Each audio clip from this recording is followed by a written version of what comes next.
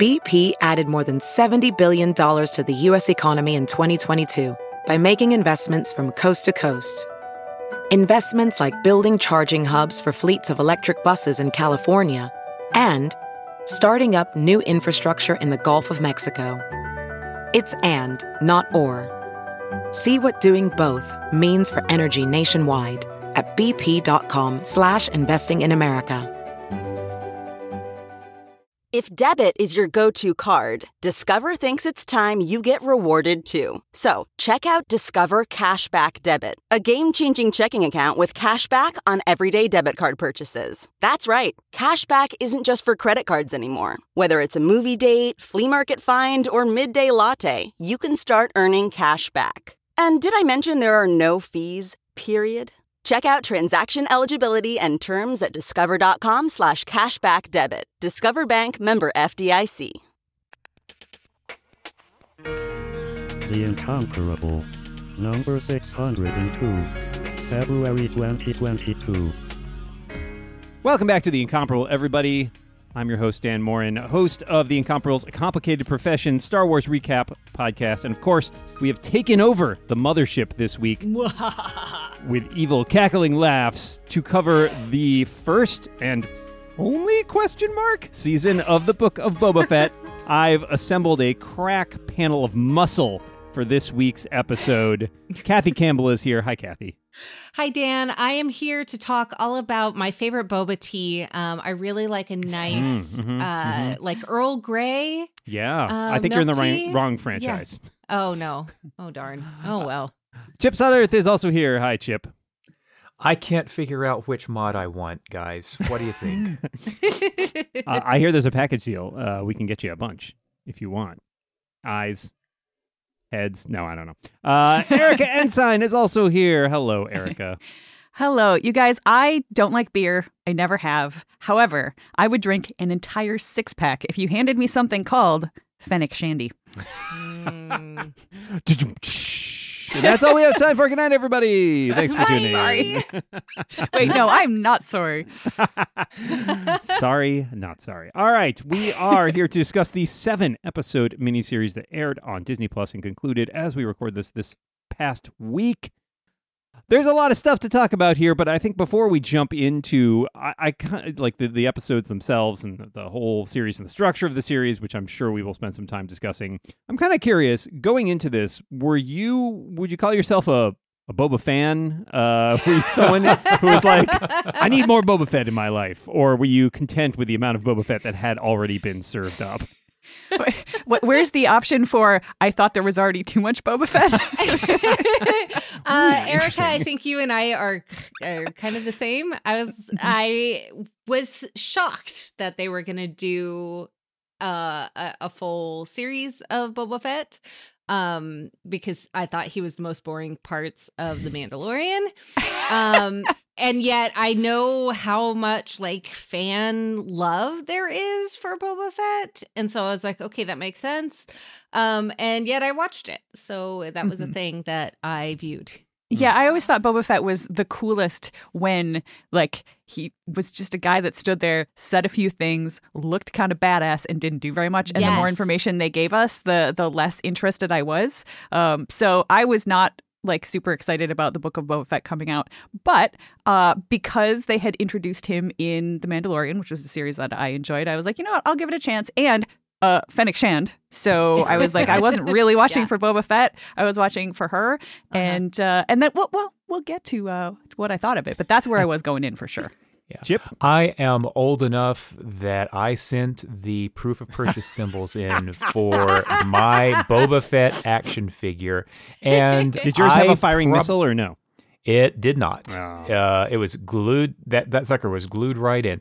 And I probably watched the animated portion of the holiday special in real time back in 1978. That's how old I am. So Boba Fett, I'm part of that generation of fandom that all we had was an action figure and a character who looked cool but had a very few lines, and we poured all sorts of headcanon into that when we smashed our action figures together. So I loved Boba Fett up until the prequels, up until the Clone Wars series. Mm-hmm. And just like Erica said, the more we learned about him, the less I was like, "Oh, this isn't the anonymous badass I thought. This guy's a loser." so let's make a TV show about him. Yeah. Not even a lovable loser, maybe. I don't. I like a lot of you. I think I sympathize. I liked Boba Fett's appearances in the original trilogy. He's great. He's menacing, as my cousin always used to say. But he goes out like a chump, and I can't disagree with that. And I agree with Chip that the more the prequels tried to turn him into a guy with some backstory and legacy, it always fell a bit flat for me.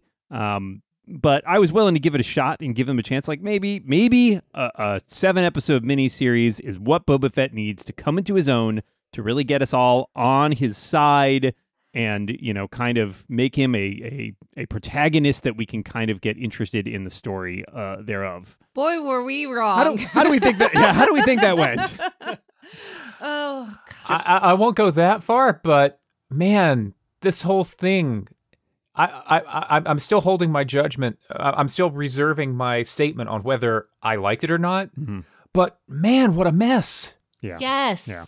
It's like they had a group of, 4 fanboys that also submitted the UPC codes proof of purchase to get their Boba Fett action figures, one of which I'm sure had the firing missile and the other 3 didn't. And they all sat That's how in you know a room. who the head writer is. Right. Exactly. That's how you win. And all of them were like, they had their headcanon. One was like, oh, they got taken care of by the tribes, came in and took care of them. Yeah. Yes, thank you. I wanted to call them the Jawas, but obviously they were not the Jawas. And I could not, say those words because then I would get, murdered or something. And then one, he's going to be, a sheriff in old West town. The other is going to be a spice. Like all of these different story plot lines, goals, purposes for who Boba Fett is. And they all kind of had to fight over who could win. And in the end, none of them won. They did them all. That's right. Yes. Mm-hmm. I can't argue with that, but I guess I just love a mess. Yeah, I don't know. I mean, there are parts of this show that I really enjoyed. A lot of them were parts of another show, but there were parts of this show that I really enjoyed, and I liked the experience of watching it. But I agree that it is very, very sloppy in a lot of the ways that it tries to tell a story, mostly because it feels like there isn't a great through line. Like there's the singular question I feel like doesn't get really addressed even through the entire series is, what does Boba Fett want and why? Like what's his goal? Like what's he into? Like why come back from the dead? I'm not sure I care, honestly. Okay. No, seriously. I enjoyed showing up to every episode and not really knowing what the heck I was going to get. I kind of didn't care what he wanted. I only cared what he was doing. Like he's a dude that's putting one foot in front of the other, and I was like, I can relate to that. I don't know what I want out of life. I have no goals. I'm just living one day at a time, and I appreciated watching somebody else who was doing that same thing. Yeah. What you got, Chip? I'm having trouble. I'm having trouble sort of relating to that perspective, and I think that where it comes down for me is, and I've mentioned this on a couple of other podcasts. In about 2 months of time, we had 3 series that were produced during COVID, had all kinds of compromises going in. The Book of Boba Fett, the final season of The Expanse, and the most recent season of Doctor Who. For all of these, I really want to lock the executive producers into a room and just interrogate them. How did we get here? What got us to this point? What led to this story being structured the way it was?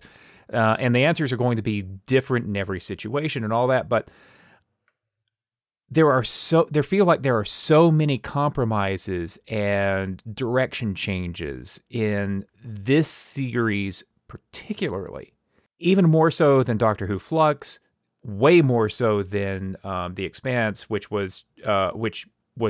knew exactly what story it was telling and how much time they had to tell what they chose.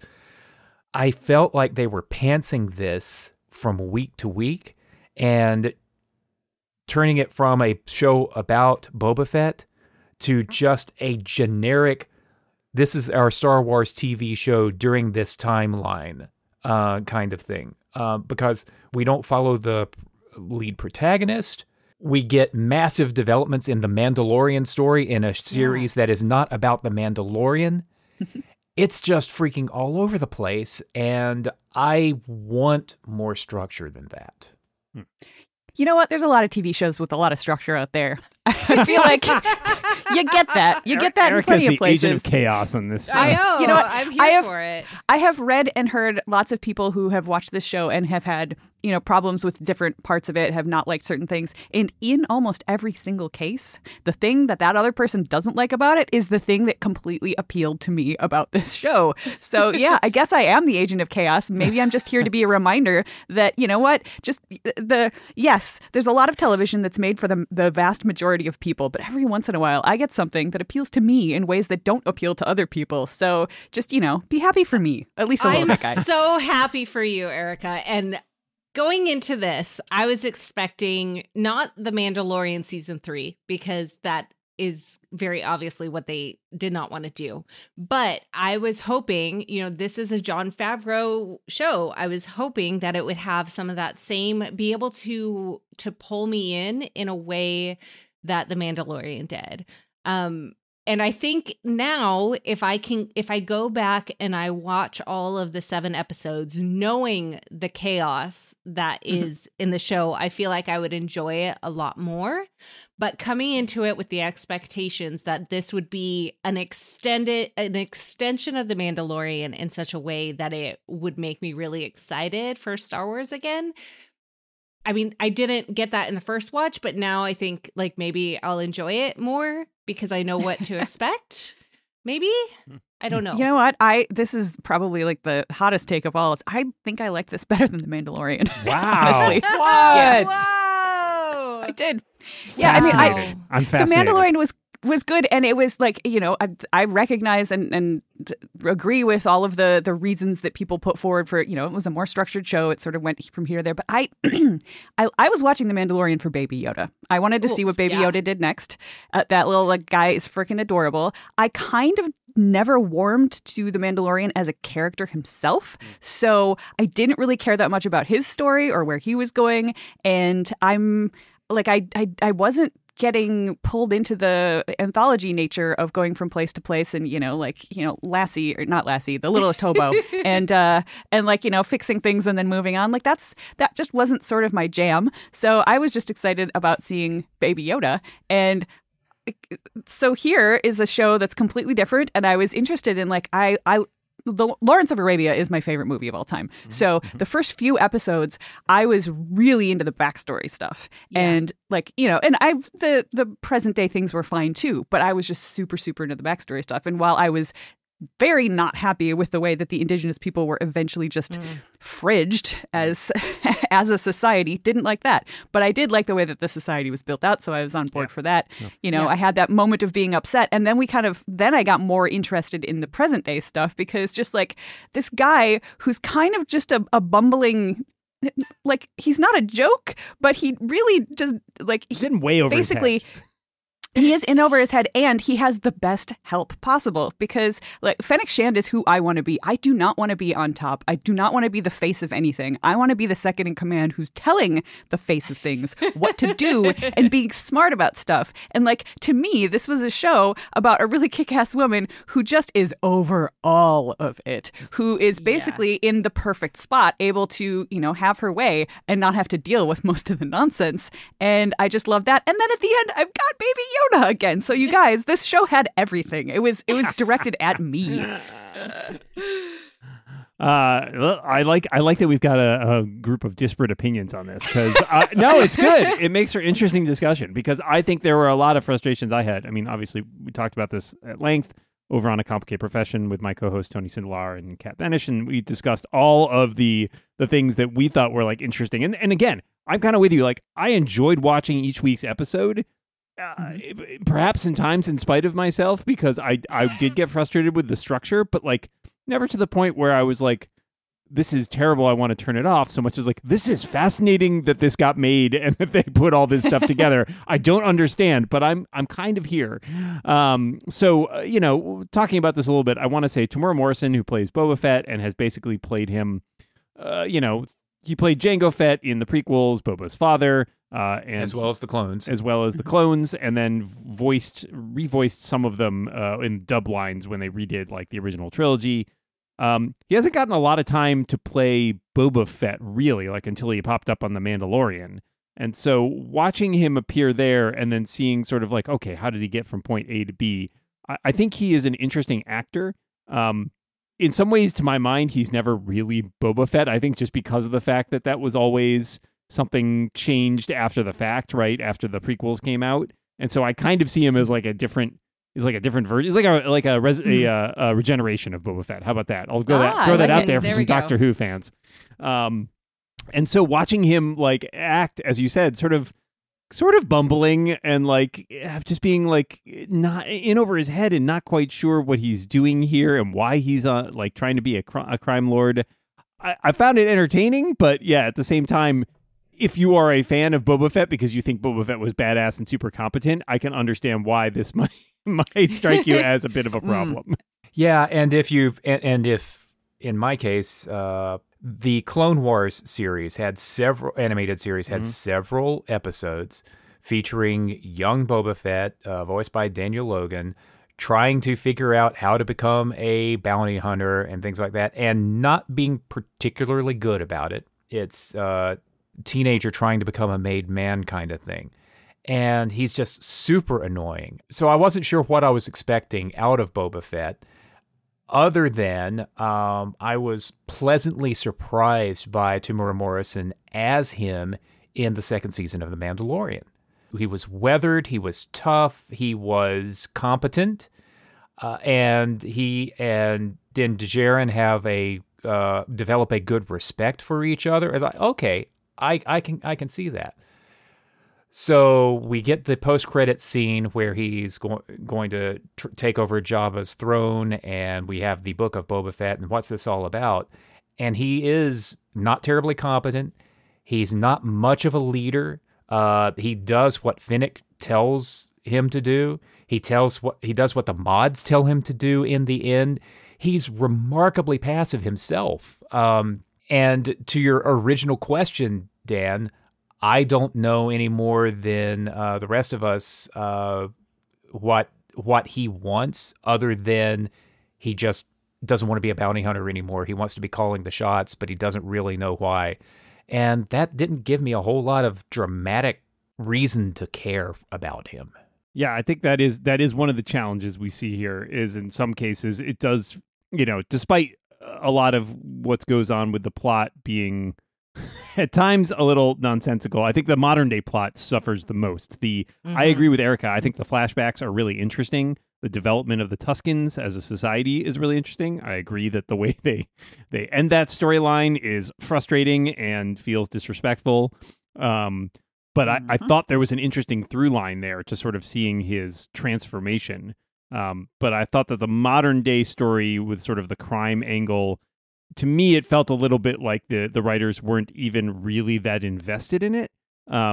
Which is to say, from my feeling, I think they backsolved from like, all right, Boba Fett rides in on a Rancor. That is where we end. How do we get to that point? That was the head writer's, choice. That was his goal. This is the scene that I have imagined in my head my entire life. I want Boba on a Rancor. How do we make that happen? I think I liked the idea that, or, it may not have been an idea, but it just come out this way, that he's a guy who's like, he doesn't really know what he wants. He's like, okay, well, I don't like this person that's in charge now. I didn't like the guy who was in charge before. So I'm going to take over. I'm going to take charge. And then he gets there and realizes, oh, how does this work? I don't actually know how this works. Right. So now I have to sort of go and figure it out. And step by step, it's like you're watching somebody who kind of did what this, fictional head writer did and came up with the end idea and then, had to sort of figure out, okay, wait, how do I get there? So like I have this idea that I'm going to be in charge and I'm going to rule with respect and I'm going to, make it a less bloodthirsty place. But, oh, wait a minute. That's an idea. That's an easy idea, but actually getting to it and achieving it is not such an easy thing. And watching somebody sort of bumble their way through figuring out how to make that work and recognizing that, oh, I'm going to need a lot of help, like a lot of help. And that was always my favorite part, was when he would run across somebody else where it would be like, oh, I can get help from this person. This other group of people can help in this way. Oh, these people have shiny space bikes.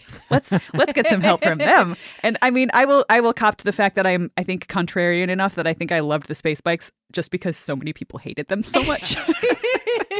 I thought they were fun. Like that was great. They did not fit in, but no, they looked amazing. It had, essence of Firefly in there. I was waiting for a herd of cows to come off of a spaceship or something. I think my problem is I would have loved that show, Erica, that I think that you saw, or how wow, that sounded really mean. That is not how I meant it. But like that movie, that show, that TV series, I would be all over that. Like, give me that. But this is, in my opinion, that's not what this was. This was trying to be that, but also trying to be everything else, and to the point where I don't even think that Boba really wanted to collect, make his own family or his own little crew or anything because he wanted to do a better job, so much as he's just like, oh, well, I need people to go beat up other people. So I guess, these people just happen to show up. It felt very much like people that end up being in charge of companies that somehow magically make millions of dollars and end up on the Fortune 500, and the CEO is just like, I just am here. And obviously they can't ever say that, but that CEO just lucked out. And the show, I do think you're right. I don't feel like the show necessarily set out to be that thing that I described. I feel like the show bumbled into it the same way that Boba Fett bumbled into all of the things that he did. So I recognize that. Yeah. And I think the writers believe that Boba Fett is super cool and awesome and competent. And that is where we have that disconnect, because that is not the Boba Fett that I feel that you see on screen. And I agree. I agree with you, Erica. If you had gone in being about like, that guy Boba Fett, everybody thinks he's a badass, but it turns out he's always been kind of a screw up. Like, my headcanon was that the line in Empire Strikes Back where Darth Vader is no disintegrations, Boba Fett, is because Boba Fett has accidentally disintegrated like 20 people. Lots of people, just keeps tripping and oh gosh, no, I'm supposed to bring him in alive. Oh no. But we never saw that. So like everybody thinks he's just, oh my God, that guy's a killer. He will wipe you out as soon as look at you. Right.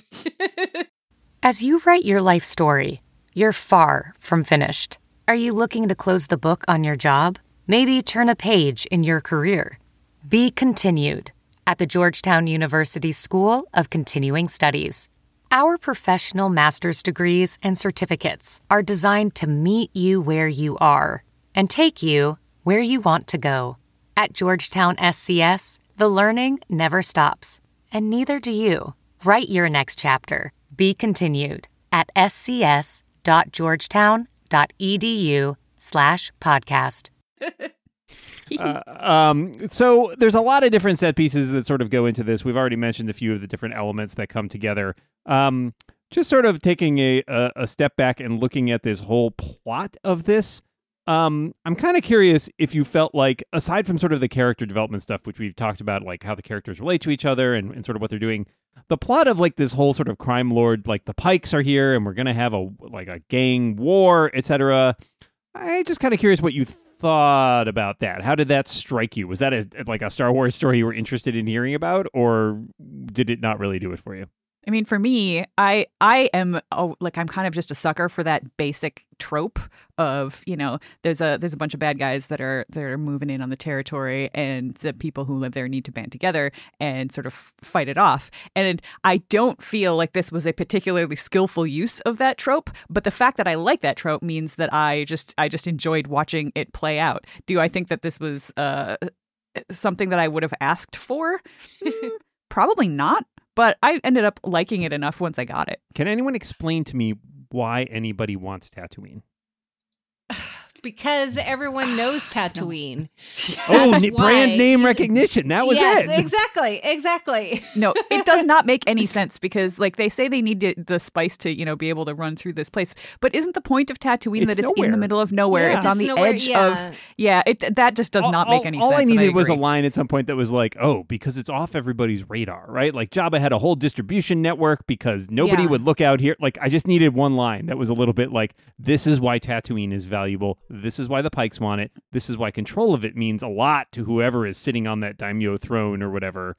It's because the Empire or the tax collectors never make it out there. That's right. Or get murdered if they do or something. Right. People just like sand, Dan. You're right. I'm sorry. But how could I forget? Everywhere. That's what's great about it. It's everywhere. Erica, I also am all over this type of trope. I also really like the political side of things. Those were my favorite parts of the prequels. And I know I am very much not in that, here. But give me all. I want in on that. And so I love those kind of things. We're totally gonna join up with you. Just kidding. We're gonna backstab you. And I love all of those stories. And if that had felt like it wasn't just you know what? We've got an episode worth of story that we got to tell. What should we do? I know. Let's have all of the crime lords be, crime lords and throw that in there. If it had felt like it had been a purpose, that all of this is fairly plotted. They had to, write scripts. They had to schedule casting. They had to get costumes and all of this stuff. But it feels like they just kind of showed up and were like, what should we do today? Let's play on stage. And was like, this episode, we're totally gonna go to X place and do this. Let's throw in the mods. Let's go to the Jawas. All of these pieces were just random surprises, and I felt like it deserved better. And here is where I sort of fall in line with Erica a little bit. That is part of the appeal of this series to me, is that it very much felt like I am a child. I've got my pile of Star Wars action figures. Which ones am I going to play with today? What's the story of what's the story of the afternoon before dinner? And there's a lot of appeal to that. I mean, yes, I would have liked to have had a story in 7 parts. I'm a little angry that we had some massive developments for The Mandalorian and Grogu outside of the Mandalorian TV series. That really bothers me for some reason. But mixing all of these characters together, you've got your Ahsoka, you've got your Luke, you've got your Grogu, you've got your Din, you've got all of these interactions happening. It is a lot of fun. And one comment that I saw that from a friend of mine who's not a dumb fan by any means, this was exactly what they wanted, and their response was, I just want Star Wars every week. It doesn't have to be The Mandalorian. It doesn't have to be the Book of Boba Fett, whatever. Give me a good Star Wars story every week. And if you look at The Mandalorian and Book of Boba Fett and what's going to be coming with Ahsoka, and if the Rangers of the New Republic series actually happens or things like that, there's almost an argument for, let's just call it Star Wars. Marvel Comics had a long-running, wacky series from 1977 to 1986, where after every few arcs, the story would completely changed. There wasn't a whole lot of narrative consistency for a while. The settings changed constantly. You were just following the main characters, Luke and Leia, et cetera, and so on. But other than that, everything was on the table. There is some appeal to that. Mm-hmm. It's Star Wars, and we had all of these pieces going together. I get that, and it's a reason why I didn't hate the Book of Boba Fett. There was something fun just about every episode. Mm-hmm. Maybe not episode 4. Yeah. I agree. It was I kept watching it. I had similar feelings for when I was watching Falcon and the Winter Soldier, where I'm like, okay, I'm going to watch this because I need to, complete the set type of a thing. But I did enjoy this more than I did that because, like you said, Chip, there were things in each episode that I really enjoyed. And I think that has to do a lot with the casting and who was on set and who was being in the scene and the parts that I enjoyed. I think I would add to that the production values overall. I mean, yes, it's not, it's not maybe not quite cinema level every time, but I think I would be pretty hard pressed to draw too much of a line. Especially, I think that final episode does have a scale to it with the Rancor fight and the giant droids and everything that does feel cinematic in the way that it's shot and presented. And so I agree that it does. It's a great way of putting it, Kathy, that there's sort of and Chip, that there's something fun in every episode. I think that's a really good point about why I think I kept coming back, or at least every week. My wife and I would watch and then stop and then say, "What is this show? what did we just watch? I don't know. I didn't hate it, but I just don't understand it." I wondered in part from a plot perspective whether or not this show would have been better served by just doing a sort of chronological plot where it's like rather than doing the framing narrative for the first half. Mm-hmm. Like, what if we just followed him come out of the Sarlacc pit and assume that there's like a little break in there where he goes off and does his stuff with the Mandalorian and then he drops back in. To me, maybe that would have been a more interesting, cohesive sort of through line, but I don't know. Mm-hmm. I agree, mainly because I feel like a lot of times in most shows or movies or whatever, when you have a flashback, that flashback then will directly relate to something in the present. Mm-hmm. And I don't know if I really felt that in this. So it felt a lot more like, we're gonna explain a little bit of something, but it's not directly related to what's happening in real life with this flashback. It didn't seem purposeful so much as we have to tell how Boba got out of the pit, like that, obviously. And I guess since we do that, we have to show other things. It just felt like we need this somehow, but I don't know how.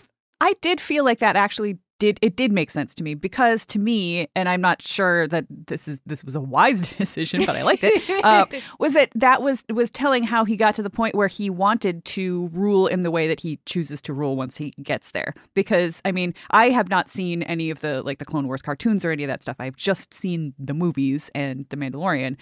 So my previous experience with Boba Fett was he was a bounty hunter, and bounty hunters, right. He was a disintegrating one. He killed people. He was a badass. So the idea that he's a guy that wants to come in and take charge, but not take charge in a really heavy, ham-fisted sort of way, it doesn't make sense. So what I needed, those flashback scenes, I needed to see him become part of a community and part of a small society, and learn to, because he struck me as somebody who never depended on anybody, and he was just a loner. And that was the flashbacks were all showing him recognizing that sometimes people need to pull together, and you're better off when you're not by yourself, and all that kind of stuff really, really appealed to me on a deeply emotional level. So that's one of the reasons that I liked all of that so much. And then that's one of the reasons why I like the rest of the show better, is because I recognize that he, how he learned, despite how angry I was about how they finished that section off, as we've mentioned multiple times, but that, that he has this found family now because he recognizes that that's not a bad thing to rely on other people. Pulling together is an okay thing. And that all came out of the flashbacks. I will not argue at all with that. Like, that story needed to be told, and I really loved how they did that, like the backstory part. But I think it would have been a lot stronger if it had been not flashbacks. Yep. Not breaking totally up the fair. rest of the story. Flashbacks Totally that are fair. also like 75-85% of an episode in some cases, which feels a little strange. Yeah, Yep. it was difficult. Well, so when I watch things, I also I'm not the smartest when I watch things. Let's just put it that way. So it took me a second to realize that they were flashbacks, which I get, like, that's on me. So it took extra beats for me to understand when they were flashing back, and then when we were coming back into the future, into the present, it was like, oh, but what was the point other than as the overarching, like, impetus of his personality? But it didn't have anything to do with that particular piece. The only thing that I can point to and say this was a reason or this made sense was the fact that, like, they mentioned a couple times that, oh, the dreams are back. So for me, that was, he's in the back to tank, and it's not, yes, it's a flashback, but it's also showing us what he's dreaming right now. So technically you could say that the whole thing's actually happening right now because that's a dream that he's having that he's remembering. But specifically, I'm not actually arguing that point. What I'm saying is that the fact that the way that he is operating right now is not just because of his past and the things that he's gone through. It's because his subconscious is right now coming to the surface and reminding him of these important things at this important time. So the fact that he's having these memories and these dreams while he's in the back to tank right now, I think to me that is enough to frame it as the flashbacks, because I think that that's an important part of his subconscious, like, flaring up and being like, hey, you're in this situation now, and you need to remember these things that you learned in your past and take those lessons and put them into practice now in this moment. So that's the one reason that I'm kind of okay with it. Would it have been a more elegant and stronger structured storyline to not do it that way? Maybe it would, but for me, emotionally, it resonates in a way that I like. So I'm good with it. Okay. Valid. I mean, you're wrong, but I'll. All right. Settle down. Settle down. I don't want to watch Chrysanthemum and the Trandoshans go at it again here. This is. That's actually not a bad band name. Oh, yeah. Santa and the Trandoshans. I feel like every show ends with them just tearing apart everything on stage and each other. Yes. I'm not sure. And how I then feel we about hug that. at the end. Yeah.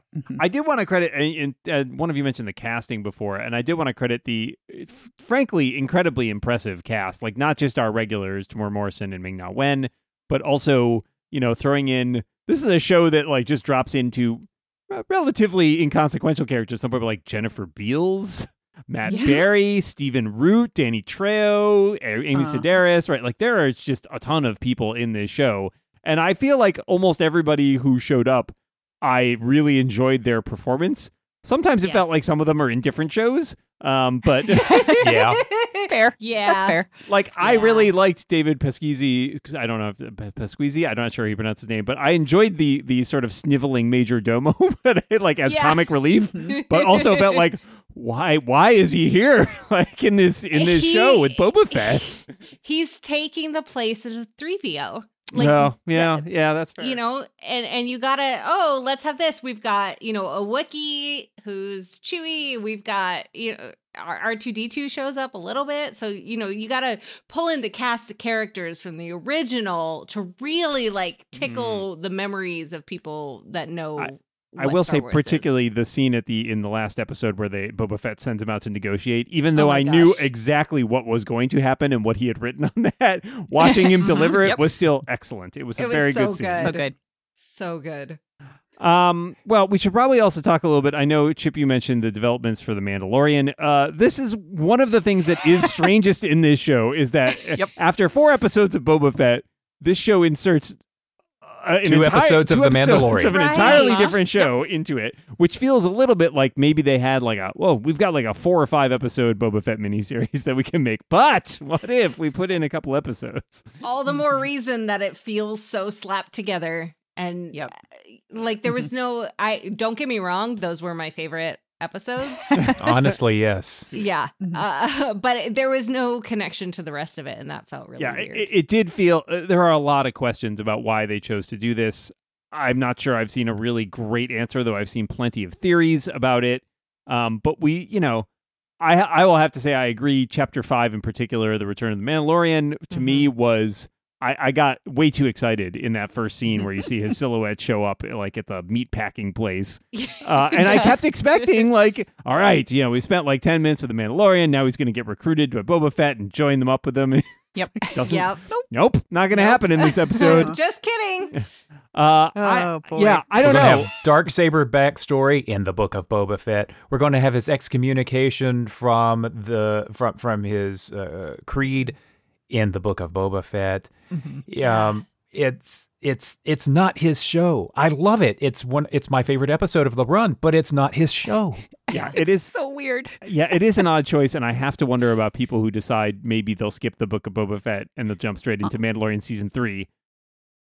Those people are going to feel kind of let down, I think. I would really want to see the numbers and see how many more views of 5 and 6 there are from people that, they skipped Book of Boba Fett, and then when the next Mandalorian episode comes in and they're like, wait, what? Why does Grogu have his fancy mithril shirt? Like, why does this exist? And then go back and watch it.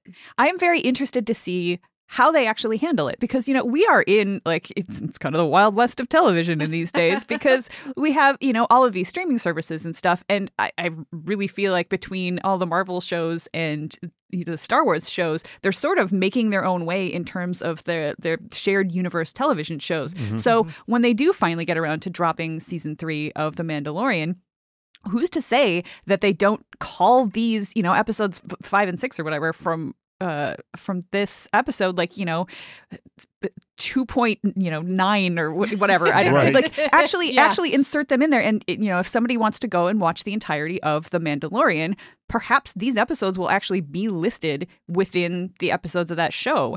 We don't know for sure how they're going to handle that, and I feel like if they don't do that, then I do think it's a disservice to people who are fans of The Mandalorian and who are watching that show. But in terms of thinking old school, because I am old, if it was I was going out to buy the Blu-ray box set, I would half expect to have those episodes either as a bonus or inserted, and until we find out how they're going to handle that, I don't feel like I can actually fully judge whether or not that this, how good of an idea this was. I mean, it was very weird. I enjoyed it a lot. I don't necessarily think it was a good idea, but I am super glad they did it, because it was just so fun to me to suddenly see, oh, yes, this is an episode of an entirely different show, and it's just thrown in here. And it is kind of that idea of just, it's the Star Wars show, and the Star Wars show is happening, and some of the episodes of the Star Wars show right now are about Fennec Shand and Boba Fett doing some stuff. And some of the episodes are about adorable little baby Yoda and his cool, shiny new shirt. And I like all of it. So I was just so excited by the end to sit down and watch and be like, what am I going to see this week? I kind of don't even care what it's going to be. I'm just excited to find out. I was going to say that a listener for A Complicated Profession sent in this sort of idea of this, comparing this to something like the series The Clone Wars, which is itself an anthology where there are little story arcs. So they'll run for 3 or 4 episodes, and then it will be off following a totally different group of characters. And I think that's not a bad analogy, except for the fact that we're talking about a 7-episode series where it's just awkward. Like in a 20-episode season, if you have 5 different arcs of 4 episodes, that feels like, okay, great. Yeah, we've got these little 4-episode arcs and we jump around, we talk about different characters. Sometimes they meet up, sometimes they don't. 7 episodes feels very much like you got a small range here, right? You're telling like a story in 7 episodes, and then having half of them be about a different character it's an odd choice. I agree that branding it, if you branded it maybe a little differently, called it The Mandalorian, The Book of Boba Fett, or Star Wars, The Book of Boba Fett, all of those things could have probably been avoided. They didn't. I don't know why. It's a fascinating choice. Maybe they don't know why. Yeah, I'm not sure they do. It's not like Kathleen Kennedy is going to rush to tell us. It also makes me wonder how Ahsoka will link with all of this? Like, when all of these series are done, will it then be rebranded as Star Wars, The Mandalorian, Star Wars, Boba Fett, like all of those? Wait. Are you saying, Kathy, that you think that the Star Wars franchise might go back and rename something differently? No, change and retcon? No. This is a really like unique idea that we've never seen in all the history of Star Wars, specifically. Yeah. Interesting. Controversial. I think we should talk a little bit about the developments for The Mandalorian in this series, just because it is pretty significant, as Chip said earlier. I mean, we've got stuff where he gets kicked out of his covert. We have him with the Darksaber trying to figure out how to use it, and then of course replacing his missing starship with his new stolen from the prequels starfighter. How did you feel about sort of like the stuff, especially I think with Grogu and Luke, which I think is sort of one of the big hinge points in some ways of this story that we've been telling about the Mandalorian and Grogu? How did you react to like the sort of the training and the choice and stuff like that he was presented with? I needed to give him a hug.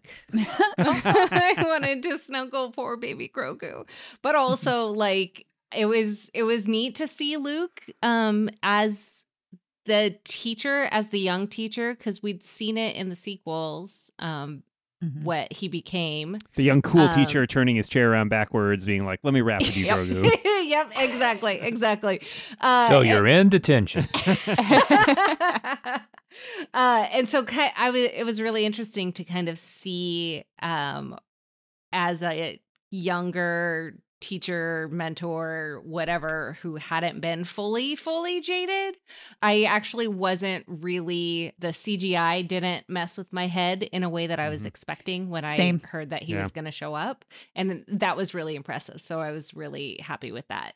I was interested in the way that, like, you know, again, jury's out for me on whether dropping this story into a different show was a good idea. But I did appreciate the way that there were sort of echoes in between. You know, you have Grogu training with Luke, and Luke trying to patiently explain that, like, if you want to be a Jedi, you need to give up all of your other connections. And like, that's just, and it's the opposite of the Mandalorian side. You know, this is the way we band together.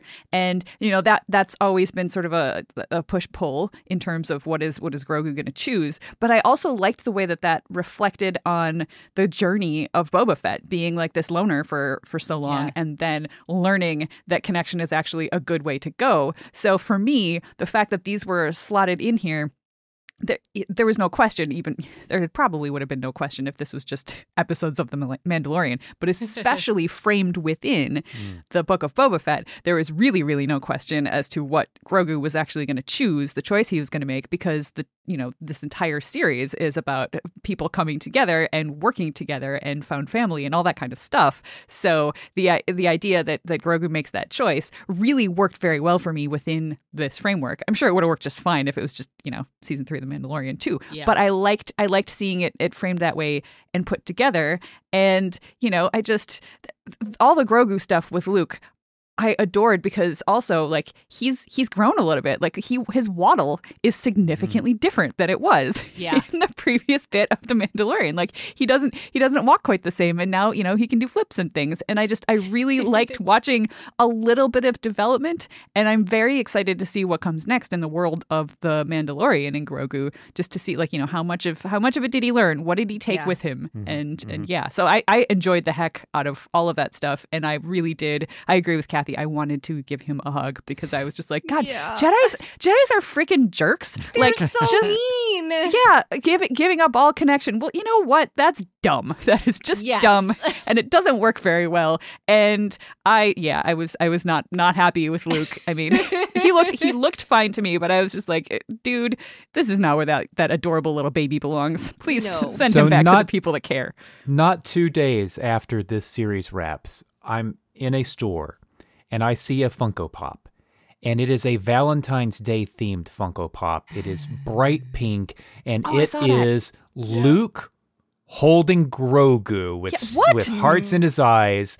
And there is so much that is fundamentally wrong about that toy that I became angry. I don't understand Luke's arc here, although it seems to point to where he winds up in The Last Jedi, which may be upsetting some of the fanboys who thought that they were finally getting their Luke back in the Mandalorian Season 2 finale.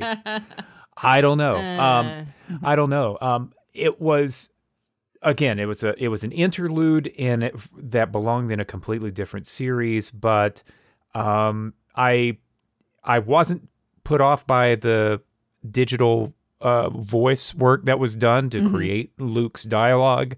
It seemed a little stilted, but not awful. The interplay between him and Ahsoka was amazing. Yeah.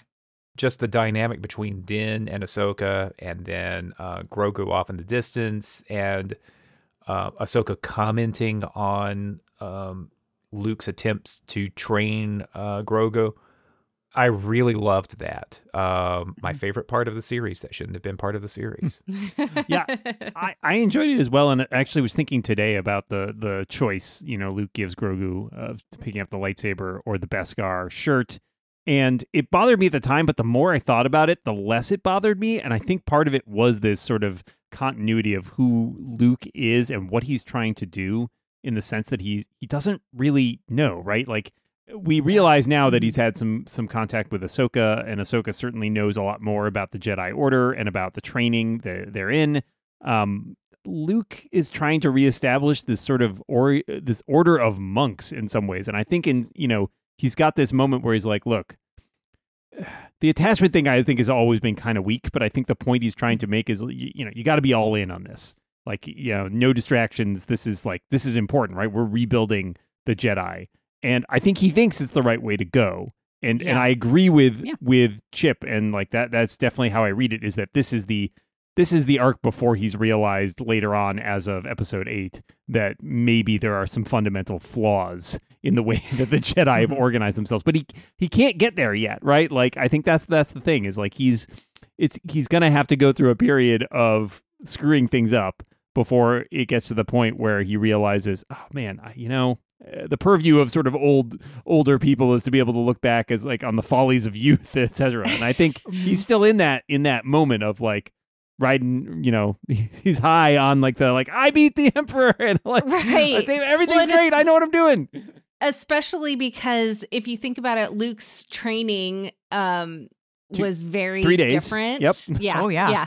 Very different than what everyone else had. And so in his mind, he's like, he doesn't want other Jedi to have to go through what he did. And so the only model he has other than what he went through is the historical version of it. And wherever he heard that from, like, do we know how he learned the history of the Jedi? Like what story, what unknowing narrator told him? Did he read it in a book of like how to Jedi? Like how did he Jedi for Dummies. Jedi for Dummies, yep.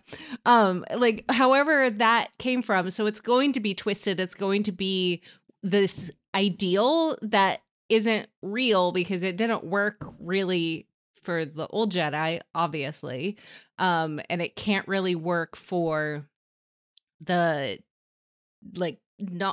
I don't know. He's trying to make something happen that obviously doesn't work very well because that's how you get the sequels. Yeah, I will add to that also. I think he also, when Obi-Wan in A New Hope tells him about, like, for over 1,000 generations the Jedi were the guardians of peace and stability and all that. I think in some ways he's got that hero worship complex too, where it's like, well, it worked for 1,000 generations, right? Like, they must have been doing something right. Yeah. I don't know what I'm doing, so I could do a lot worse than just, rehashing kind of the way they did it. And so, yeah, and again, maybe that doesn't turn out to work out so great for him, but that's kind of the pattern he's working on. Yep. Also wanted to mention a couple other side characters who show up in this sixth episode. We get the return of Cobb Vanth, played by Timothy Olyphant. Yeah. Space Raylan Givens, if you please. And Cad Bane, a character who appears in the Clone Wars animated show, seen here for the first time in live action. In a very Western style little mini arc there. Yeah. Yeah, I will say, as somebody who I had no idea who that was, I'm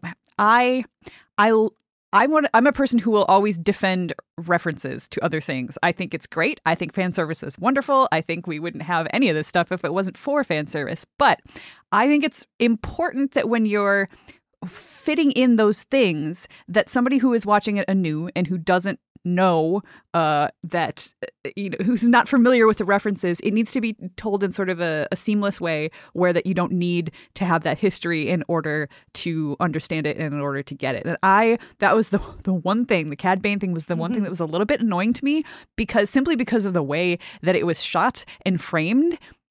It made it clear this is somebody you're supposed to know and you're supposed to be very excited to see their face. And I was like, I have no idea who the heck that is. Yep. Why are you presenting it to me in this way? This is annoying. I am annoyed.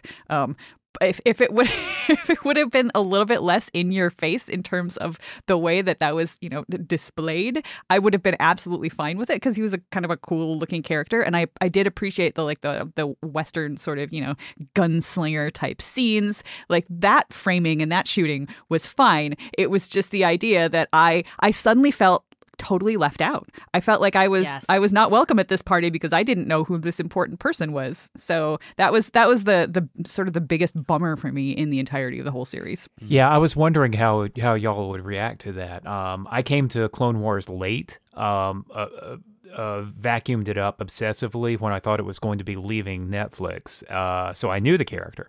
But I was wondering how it would hit for somebody who didn't know the character, if he's just this cool-looking bad guy figure who shows up, or either the show itself or all the fans lighting up Twitter afterwards saying, "Oh my God, it's Cad Bane," would make it I would have been different. fine with fans lighting up Twitter if I wouldn't have in the moment felt like I was left out. Like, I don't care if people know stuff that I don't know about things I haven't seen. It's only when the show itself is making me feel bummed, that's when I get annoyed. Yeah, I had no idea who it was, and I saw on Twitter someone made a post about, I was so excited to see that one character that we had only seen in the cartoons. And I was like, okay, I don't know who this is going to be, because I hadn't watched any of the cartoon animated series. And when it came up, I was like, oh, that must be the person that they're talking about. Because it was very obviously like, hey, you know who I am. And it's just like, oh, okay, I don't know you. I'm sorry. It's funny. I'm sorry to this man. Even as somebody who did know who Cad Bane was, and I think he essentially serves the purpose of being essentially Boba Fett in the Boba Fett show. It's like, oh, random cool guy who shows up for 5 minutes. Doesn't have a lot of lines. It gets murdered. I think, even for someone who has all the backstory, I found it unfulfilling because they didn't do a really great job, even within the context of the show, of explaining, what that meant, or really putting a lot of significance on, like, when he and Boba Fett have a showdown at the end, and it's supposed to be full of all this emotion. I kind of agree with you. I still want you to show the work. I want you to do it in the show and be like, why do I care? Especially when the backstory is that Cad Bane was a mentor to young Boba Fett. Right. There's a couple of lines to that. There's a couple of lines to that effect in the standoff, but you completely miss it. Yeah. No. Yeah. It was done very clumsily. And felt like very much we want to work this character into the show, but we didn't really lay the scaffolding for it. This would have been a great place to have a flashback that tells some present story. Yeah, I agree. Just a little moment of that would have been really helpful. Really helpful. If you're going to do flashbacks, lean into it. Yeah, I agree in that place for sure. Like, also when the show is so jam-packed already, adding yet another layer into it felt like, okay.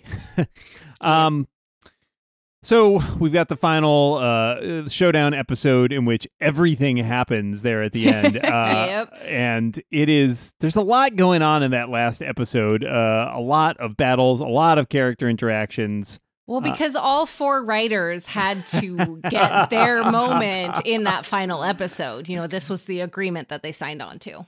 And this is a side point to this last episode, but every contradictory rule of blaster fire in Star Wars is in play in episode 7.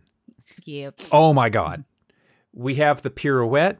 We have the Beskar armor that holds up. We have the Chrysanthemum. Either his bandolier is magnetically Beskar and every shot, or blasters just don't work on Wookiees. It's not very well, no. Their fur is like made out of Beskar. Oh yeah, like it so, diffracts. yeah. That's the thing. It diffracts all the Yeah. coherent energy. Yeah. I mean, everything, including the kitchen sink, happens in this episode. But the fight itself is just chaotic and over the top, and designed for smashing action figures together. It really is. Yeah, Yep. it's fun. Yep. I do have to take a shot at this. My one frustration with this fight is I think Robert Rodriguez is generally a director who is really good at action. My one frustration with this fight is that a lot of it feels very samey. There's a lot of time spent shooting at the shield, and it's like, it's not working. Shoot more! Yeah. And it's like, Yes. you could have cut that Yes. down. Let me hit again with the Darksaber. What about this time? That maybe works. This time will work. Yeah. I wanted to see a little more like cool, clever ideas with like trying, what else can we try? We tried this. It didn't work. We should try something else. But I enjoy they have a lot of the tropes they throw in there, right? Where it's like everybody's holed up at the end there in that one like house, and then they send the snipers up and everything like that. There are a lot of elements in here that I think are fun. I just wish they'd spent a little more time with those and a little less time with marvel at our giant robots who have shields that you cannot shoot through. Yeah. Mm-hmm. Yep. So any other sort of big thoughts about this? I guess my big question for you all is, do you feel like you want or need another season of the Book of Boba Fett? How did you come out of this feeling? I would like a very different next season of the Book of Boba Fett. I mean, not necessarily less of a mess, because as we discussed, I love a mess. But I feel like one of the things that I would like to see in the future is a smaller feeling version of this, something a little bit more intimate that's not quite so galaxy spanning, that doesn't have the Mandalorian and Grogu in it. I just want to see Boba Fett and Fennec Shand like try to govern, like try to just basic day-to-day little not planet spanning spice running like nonsense. Yes. I want small stories. Law and Order Boba Fett.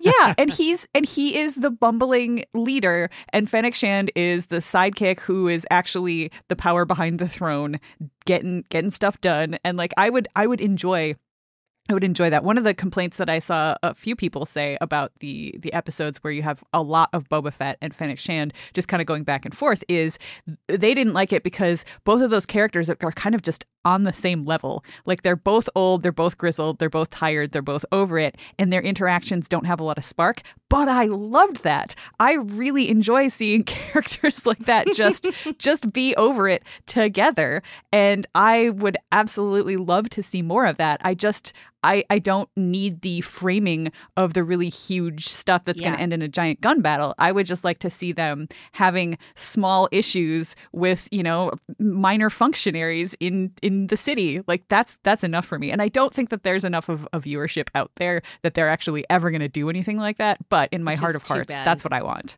Mm-hmm, mm-hmm. That's what I was hoping this show would be. Is that, especially with the way that they announced it, with that cut, like the post-credits scene was like, oh yeah, we get, Tatooine ruling of the city in the sand type of a feel, and it wasn't, and it was sad. But so if we get that, sure, I'm all in. And of course, I will watch all of the Star Wars because I that's what I'll do. You signed the Just not- contract, Kathy. Yep, We know. yep. I'm here. I signed that contract. This is the way. And I am excited to see what the Mandalorian pulls from it. Hopefully not the haphazardness as much as Erica likes it. I did not. That's fair. That's fair. But I am not completely turned off by what the future will bring, and I'm excited to see what happens. Chip, you got any thoughts about another season of this? I'm going to join Erica in Contrarian Land and talk about the mods. I like the mods. Yeah. I like the fact that you actually had primary colors on Tatooine. Yes. And I think that they were types of characters. I don't think that they were really fleshed out, so to speak. But you've got at the end of this show this really, really odd family, and just like the Tusken handed Boba a melon, Boba tosses Chrysanthemum a melon, and the others are you've got this weird family dynamic, both in the literal and the figurative organized crime sense of these characters. They're the crime bosses of Mos Espa now. What do you do with it? When you're the dog chasing the car and you've caught the car finally, now what? So if there is going to be another season of this thing, I'm open to it. I want to know who these characters are. The Dances with Banthas segments of this show tried to set up that Boba Fett wants something different, wants to be someone different from who he was before. But he's built a tribe around himself, so there's some parallels there with him and Din Djarin. But okay, you've got these relationships now. How do they change you? Who are you now? If they want to do another season about this, I want them to have a clearer answer to that. Yes. Yeah, We can have some chaos, but not as much. I really agree. Actually, I think, Chip, you sort of hit the nail on the head for me, too. I like what we've assembled by the end of this, and I would like to see a different sort of story next season that maybe doesn't feel burdened by the having to explain how Boba Fett got where he is, or origin stories are sometimes the most boring. Yeah, or origin insert stories, or insert other shows into this. Like, I don't even mind if the Mandalorian shows up as a side character. That's fine. Right. I have no problem with that. I like pulling in this rich roster of characters we have now. I'm here for Cyborg Cobb Vanth showing up again. But I now that they've sort of got that under themselves, I'm kind of hopeful that the story they tell is maybe a little more cohesive next season, if there is a next season. Or maybe there's going to be a whole episode of the Book of Boba Fett stuck in Mandalorian Season 3. We don't know. It could happen. Who knows? Yeah. Symmetry. Yeah, exactly. Yeah. Fair. Any last thoughts before we wrap up here? Are we pretty good? I can't completely hate a show that has a character named Mayor Makshays. Voiced, I believe, by Robert Rodriguez as well, which makes me feel like that was on purpose. All right. Well, this has been an enlightening and fascinating discussion. I really enjoyed it. I enjoyed chaos mode. I love the chaos. More chaos. I would, of course, like to thank my panel so much for being here. Kathy Campbell, thank you for joining us to talk about boba tea. Thank you for having me. I'm excited to get some ice in my hot tea because I think I've decided that I prefer it iced. Good choice. Good choice. Chip Sutter, thank you so much for being here. Oh, it was also worth it just to watch him teach Tuskens how to ride a speeder bike. And Erica Ensign, our agent of chaos, thank you so much for being here to talk about this show that you really liked. I do. I'm a big fan of Bumble Fett, and I love a mess. And thank you, everybody out there, for listening to the show. We appreciate it, and we'll see you next week.